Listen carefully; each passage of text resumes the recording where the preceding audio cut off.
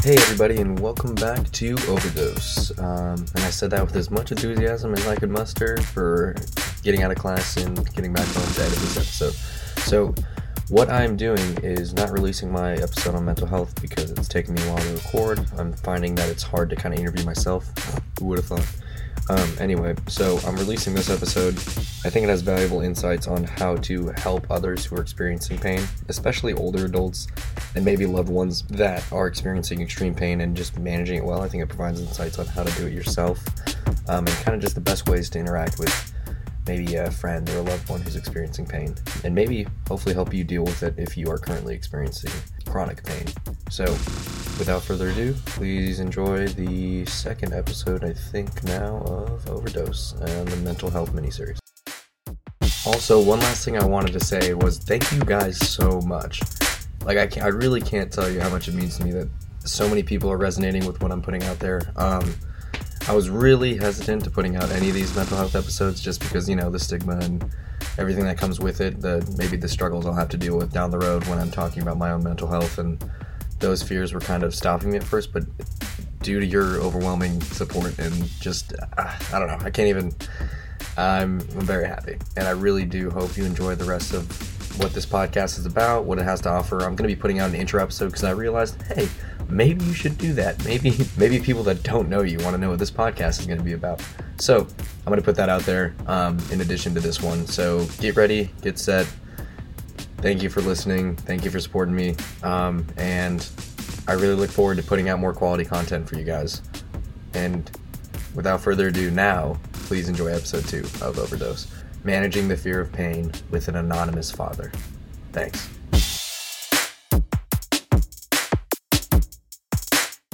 So, we've got the father of a loved one here with his coffee ready to go. Isn't that right, father of a loved one? I don't know. Good morning. Good morning. How do you want to be addressed? Let's just talk. So, Okay. Let's just talk. So, hello. Who are you? Good morning, David. Well, we're sitting in my living room here in the West. I'm 59 years old. Recently returned from a trip to visit my parents in Florida, where they've lived for a long time. We've lived across the country. I love the West because I like getting outside and skiing and hiking. And You live a nice, active life. yeah, but that decision to move away from the home where I grew up means that I don't see my parents that often. Maybe about once a year. Okay, so I mean that's honestly more than me and some other college students who don't really get to go home. Yeah. Sometimes, especially when you're in grad school and you're studying over the break. So we're here to kind of talk about how you've come to see your mother grow older and kind of see how she's dealt with more serious health issues and how they've progressed. So could you just give a little background about your mom's health condition? Sure. She grew up, was a very active kid. She played field hockey in college and always was physically active. In her generation, it was lifelong exercise, particularly for women, was not something that was particularly popular in the culture at that time. Glad that's changed. But she's always walked. She's always been physically active. But ever since she was a child, she's had issues with her back. And she explained to us as children that she had something called scoliosis. And scoliosis is a curvature of the spine. It just stays with you. You can't really straighten the spine out once you've got a curved spine. And that made her vulnerable throughout the time of my childhood to having back problems. Was it a very severe scoliosis? Because I know it comes in varying degrees. It was reasonably severe, but not crippling. She stayed active, and then I think being aware of the issues as she reached middle age, she took up exercise, and she found an exercise studio that was run by a woman who had been a New York City Broadway dancer. That's fun. That's cool. So she and learned how to dance with her. She did a lot of stretching and strengthening exercises. She took up sailing, and she sailing. Yep, sailing small boats. Really labor intensive for someone who has back problems. She really was able to stay very active, and her back issues were not limiting to her for much of her life. So this was again while she's in college, high school. Well, this what I'm talking about now is when she was living in Florida, and she would have started sailing in her 40s. Oh, wow. Okay. So this was part of her tendency to be sort of a tough person. She had some challenges in her life in terms of challenges with having a child with cancer as a baby, and challenges living in an urban environment that required her to just handle a lot of complexity and sort of physical demands of going up and down. We lived on the 5th floor of a building, and for quite a while the elevator was out, and she just managed to go, carrying all this stuff upstairs. So she, for a long time in her life, has had a certain mental toughness. When I go and see her, and Dad too, she's now 85. And it's different. When you see somebody once a year at that age, every time you go visit, they're different. You watch the aging process progress, and there's always a little bit of concern when you first set eyes on them about what they'll be like. Definitely. Can you? So I know you're on a roll here, and I really hate to interrupt, but I kind of want to just step back a little bit and talk about kind of. So it didn't seem like it affected her while you were being raised. It did from time to time. From time to time. How did she show that, or did she? Oh, she would have pain, and she would have to, ease up. Sometimes she'd have to rest up. She managed to avoid any kind of, hospitalization or medical procedures for it, but we were always aware that she had a sensitive back. Did you feel like it prevented anything, like when you were a kid? Like any sort of like you missed out on like being held or something? I don't know. No, she was fine. She was fine. In fact, let's see, when she was 53, we went on an 8-day backpacking trip together. Oh my God, this woman is incredible. So she managed just fine. She managed just fine, but she knew she had this sort of condition that could act up from time to time. We've been aware of this back issue as she's grown older. It's become more challenging. About to say, what's it like going back and visiting her and seeing how her pain kind of progresses every year? Well, you set out and you see her for the first time, and it's same with Dad, who's now 88, and you wonder how they're doing, what it's like. These signals you get when you are with somebody, when you give them a hug, they're different than what you can get over the phone. Oh, yeah. So there's always that sort of little bit of anxiety as you see them for the first time. And the news as a whole is good. Parents are doing well. Good. They're living together in the house where they've lived for over 40 years. And they're supporting each other. That's so awesome that they are also living in the same house. That's like not common. And my dad has a saying. He says that they are like two poles that are leaning against each other. It's like you take one pole away, the other will fall. Oh my gosh! Well, that's got to be worrisome in some ways. That's got to be like when is the pole going to fall? But also beneficial because they've got a support network. This is part of the natural progression of life, right? We all want to be of that age, right? But you also understand when you get there that this is not a simple stage of life. I'll be happy if I'm backpacking at 40, not at 53 manning boats. But yeah, no, you're right. I mean, I think everyone wants to live a happy, healthy life, and that's especially a long one. Especially, I don't think there's a lot of people I've ever talked to that's not afraid of death. So when we see her, we can tell that the back pain is getting worse. She's now at a stage where it never lets up. She can have good days and bad days, but she's never without the pain. How does that kind of express itself to you when you visit? Well, this part of what we'll talk about is how she copes with it, and one of the ways she copes with it is not to show it, but you can see it in her posture. So when her back is hurting, she will bend forward and become quite unable to stand up straight. And she tires more easily. You can see it in her face. And, the pain that she has is bad enough that she could be on pretty high dosages of opioids and other painkillers. Is she taking anything right now? She is. And this was something that this was a concession she made. Wow, really? Okay. I figured she's gone into this stage of life. She's so tough. Yeah, she's gone into this stage of life with some of that same toughness. And part of that attitude she brought to it was that she would not rely on painkillers. It's incredible. I feel like a lot of people are averse to it, especially with the opioid crisis. And I mean, just that generation alone, I feel like you guys are much tougher than we are. Sorry, people who are listening who are my age, but we're We're not sailing boats again at 53, and we're not like avoiding painkillers for pain. We're like, gimme. I think that part of what's on her mind is that she's older, and her hearing is not particularly good, and she doesn't like the feeling of not being sharp. I mean, particularly when we're visiting, she wants to be as aware and awake as possible. So she has resisted painkillers.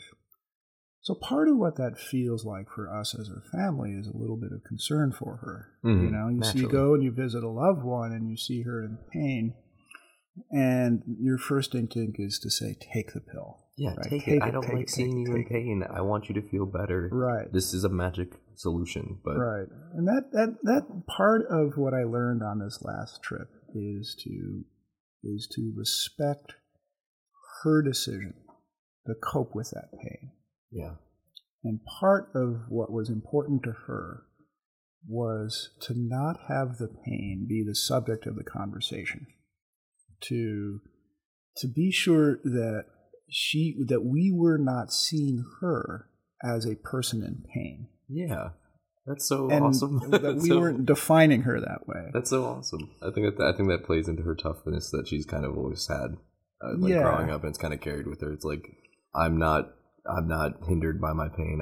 You can't stop me from doing what I love, even if I have these back problems or this pain, and I'm not going to let you see me in pain. So right. It builds like almost an artificial pain tolerance, I don't know. I think you said it really cool yesterday. You said, what was the word? It was like a love. Well, so this is our visit. Our visit for her was a big moment. This is the annual visit from her son and her daughter-in-law, and she's very fond of both of us. And so she clearly gets up for it. But it was also interesting to see how important that visit was for her overall state of being. Yeah. You know, she really rises to the occasion. So when we were talking earlier, I was referring to it as being sort of a family intervention or a love intervention. And I don't mean intervention in the sense of trying to change something about her. Yeah, sitting down and like, take your meds. We want you to feel better kind of thing. You're not imposing your views on her. It's more of like, how can our support and love of just being with you help with your desire and maybe motivation to resist pain meds and pain itself? Exactly right. Because what it really is it gives her a focus in her life that draws her forward and outwards. Because pain can be something that draws you inward. Yeah. And as you turn into yourself, that pain can sort of enter that center of yourself and be much more dominant. So it was so interesting to watch her rise to the occasion. And one evening on this trip, we went and visited a neighboring town. My father wanted to see what the downtown of this place, just a half an hour drive away, was like. And we decided we would have dinner there and then drive back. And at any point during this, is she saying, "Oh, my back hurts," or "Oh, I'm feeling like I can't do this"? Never. But it was very clear that getting in the car for half an hour and then sitting in a restaurant for a meal and driving home was very challenging. It's almost like she's playing like she's competing. It's almost like she's competing for her presence in the moment. I guess her presence of making sure everyone else is having a good time, which in turn makes sure she has a good time. Because again, love is the focus, not the pain. That's right. And when we're not there, she chooses other things that she focuses on. For instance, she lives under a canopy of live oak trees in Florida. Oh my God, that's a beautiful shaded piece of property. The result is, though, that there's all of these leaves. Oh my God, she's raking them with her pain. And so she is determined to go out and tend the yard, tend the flowers, rake the leaves, and she'll often talk about how she'd done this or she'd done that with a sense of accomplishment. Yeah, I was about to say, well, in some part of me, like the medical part of me is like, okay, so strength training, right? So at a certain point, raking is I mean, with somebody with scoliosis, it's probably really painful, but at the same time, it's building some of those stabilizing muscles and kind of keeping those muscles that may prevent more pain from developing. Right. So there's a physical part of it and there's a mental part of it. I feel like the mental is much more essential at this age, at the age of 85, her ability to manage her back condition through physical therapy and exercise like she did when she was younger is becoming much more limited. Not the same. So what's so interesting is that sense of being with her and feeling on the inside, as both my wife and I felt, sort of this concern for her and this desire for her to take more pain meds to be more comfortable. And yet also recognizing that she's making an affirmative choice to not do that. A very affirmative choice, and it doesn't seem to be a negative choice. It doesn't seem to be harming her. If anything, it seems to be working better than the pain meds, because even then, I'm sure she's worried about it, and you're worried about it, with addiction and also the effects on the aging mind. And just the side effects can almost be more detrimental to somebody at that age because of clearance problems and a multitude of things. Is she taking any other meds? Is it just pain? Oh, I'm sure she is. There's nothing I know about, but I'm sure she's taking blood pressure or something. Yeah, so she's probably on some other prescriptions. Well, and I think you mentioned this before. Like, pain isn't a health condition that's directly linked to like a body system. It's very, very. It's more variable than your average disease per person. Yeah, everyone's going to experience it differently. That was an interesting part of our conversation yesterday. Is that people often take medication and should stay on it. They have a condition that's being treated, and for their health, they should stay on it. Pain is an interestingly different thing in our lives. And it's stigmatized a little bit because I think it's tied to addiction and it's tied to like abuse, and it shouldn't. Well, the drugs the pain itself is just the pain. Exactly.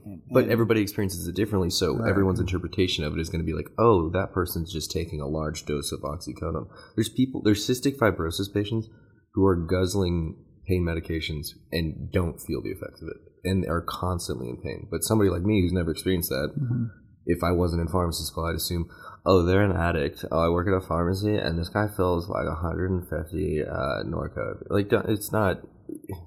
You can't have that mentality, especially when your experience is very different from someone else. Well, this experience with her reminds me of how different the setting of people coming into a pharmacy live in.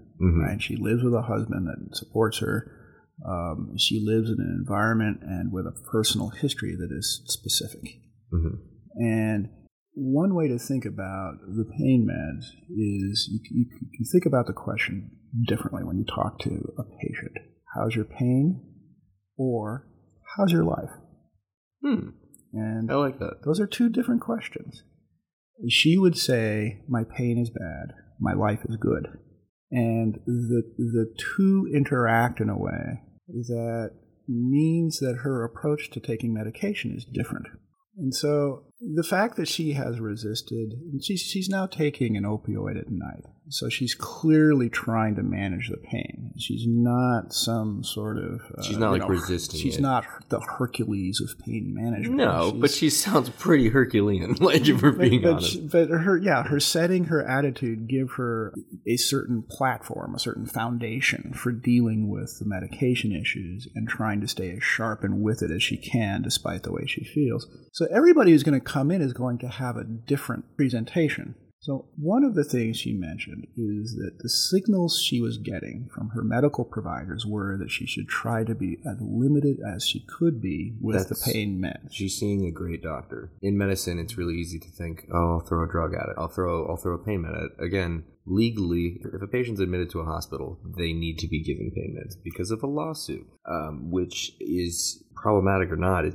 There's still people in pain that need help. And if a prescriber realizes a patient is really seeking pain management help, they're gonna try and get the best of both worlds. And I feel like your doctor probably picked up on what you're picking up on. Is like, this woman is determined. Like, this woman's got a strong mind. I start low, and I really don't need to go high because she's managing her pain mentally more than maybe an opioid might be able to help. Well, and I think it's really important for pain to be managed. This is critical. Oh, very critical. Pain is if you've experienced it, it is incredible, fear-inducing, life-shrinking. And then the fear leads to more pain, like as you talked exactly. about. But the way, again, back to this question, it's not how is your pain, how is your life? When you're talking with somebody like my mother who is living with pain every day, talk to the whole person, because it will take the whole person to manage the experience and to stay present and to have a good life. No, and I think you put it perfectly, and I think your mother serves a really good example for a lot of people out there, and I think your interpretation of how you're dealing with a loved one going through that pain is going to be insightful for a lot of people. So just to kind of close things off, so I guess how has her outlook specifically affected you? Like, how has it translated? Do you think it's something that it's heritable? Is it a trait? Is it something you develop? I know it's a hard question for you. So did she pass this on to her children? Well, I mean, probably in some sense. You're super active. You're still going out and doing like isolation trips, camping and whatnot. Yeah. No, I mean, I think the physical activity translated differently. Her 3 children are all quite different from each other. The baby who had cancer survived. Oh my God! Well, I mean, unlike almost everybody else, he's the oldest survivor of this cancer that he's run into. He had very aggressive experimental treatments in the late 60s. And as a result, I don't even want to know what those treatments were like. Radiation. Good. He's had a lot of health issues since then, including recurrences of cancer. He got hepatitis C. Does he have a similar mental resilience? He has an incredible mental resilience. I feel like you'd have to. In his case, some of it comes from his personal experience and some of it comes from his religious faith. There you go. Okay. That religious faith isn't as big a part of the other children, but this idea of kind of a physical toughness, I think, came down from both of our parents. So how would you, I guess, recommend somebody listening to this, maybe in a similar situation, who's on the fence of approaching a loved one, wanting them to manage their pain better, maybe through meds or through a recommendation? How would you suggest they go about that? Should they go about it? And what would be the best way they can do it for their highest chance of maybe seeing their loved one follow what they wish? Should they even do that? Well, maybe the way to go at this is to think about it. My experience with my mom is obviously very individual, and people are so different from each other. But a couple of things I would take away from it. Don't make the experience of pain the core topic of the conversations and the interactions. That's very easy to do when, as I would see every evening, her posture would lean forward and her face would show pain. And you love them, so it's like, how can I help you? You got to fight that kind of internal urge to be like, do you need some water? Do you need an ice pack? Do you need... So don't focus on it as the core topic that connects you. Find other ways of connecting. Express admiration for their lives. Think about the ways in which their lives can be full as they can be. And try to draw that person forward and outward so that the pain doesn't always sit at the core of what they're doing at the time. And would you say, at least for me, like, because my mom's going through her own medical conditions, and I think the biggest thing with me as I'm going through pharmacy school is I'm learning a lot more about the inside process and what the recommended steps are, as far as like, go see your doctor, trust your doctor, follow their instructions. Are you following? Are you adhering to the medication or therapy they're prescribing? It sounds like, from what we've talked about, you've never really played a role in, like, you should go see this or you should go handle you never really played an active role in, like, managing her health for her. No, that's right. And she's my mom, so it's a little hard for me. With that particular person, it's hard to. I think though, that what you can do, and maybe this is another important thing, is to recognize the rhythms of the pain that they have.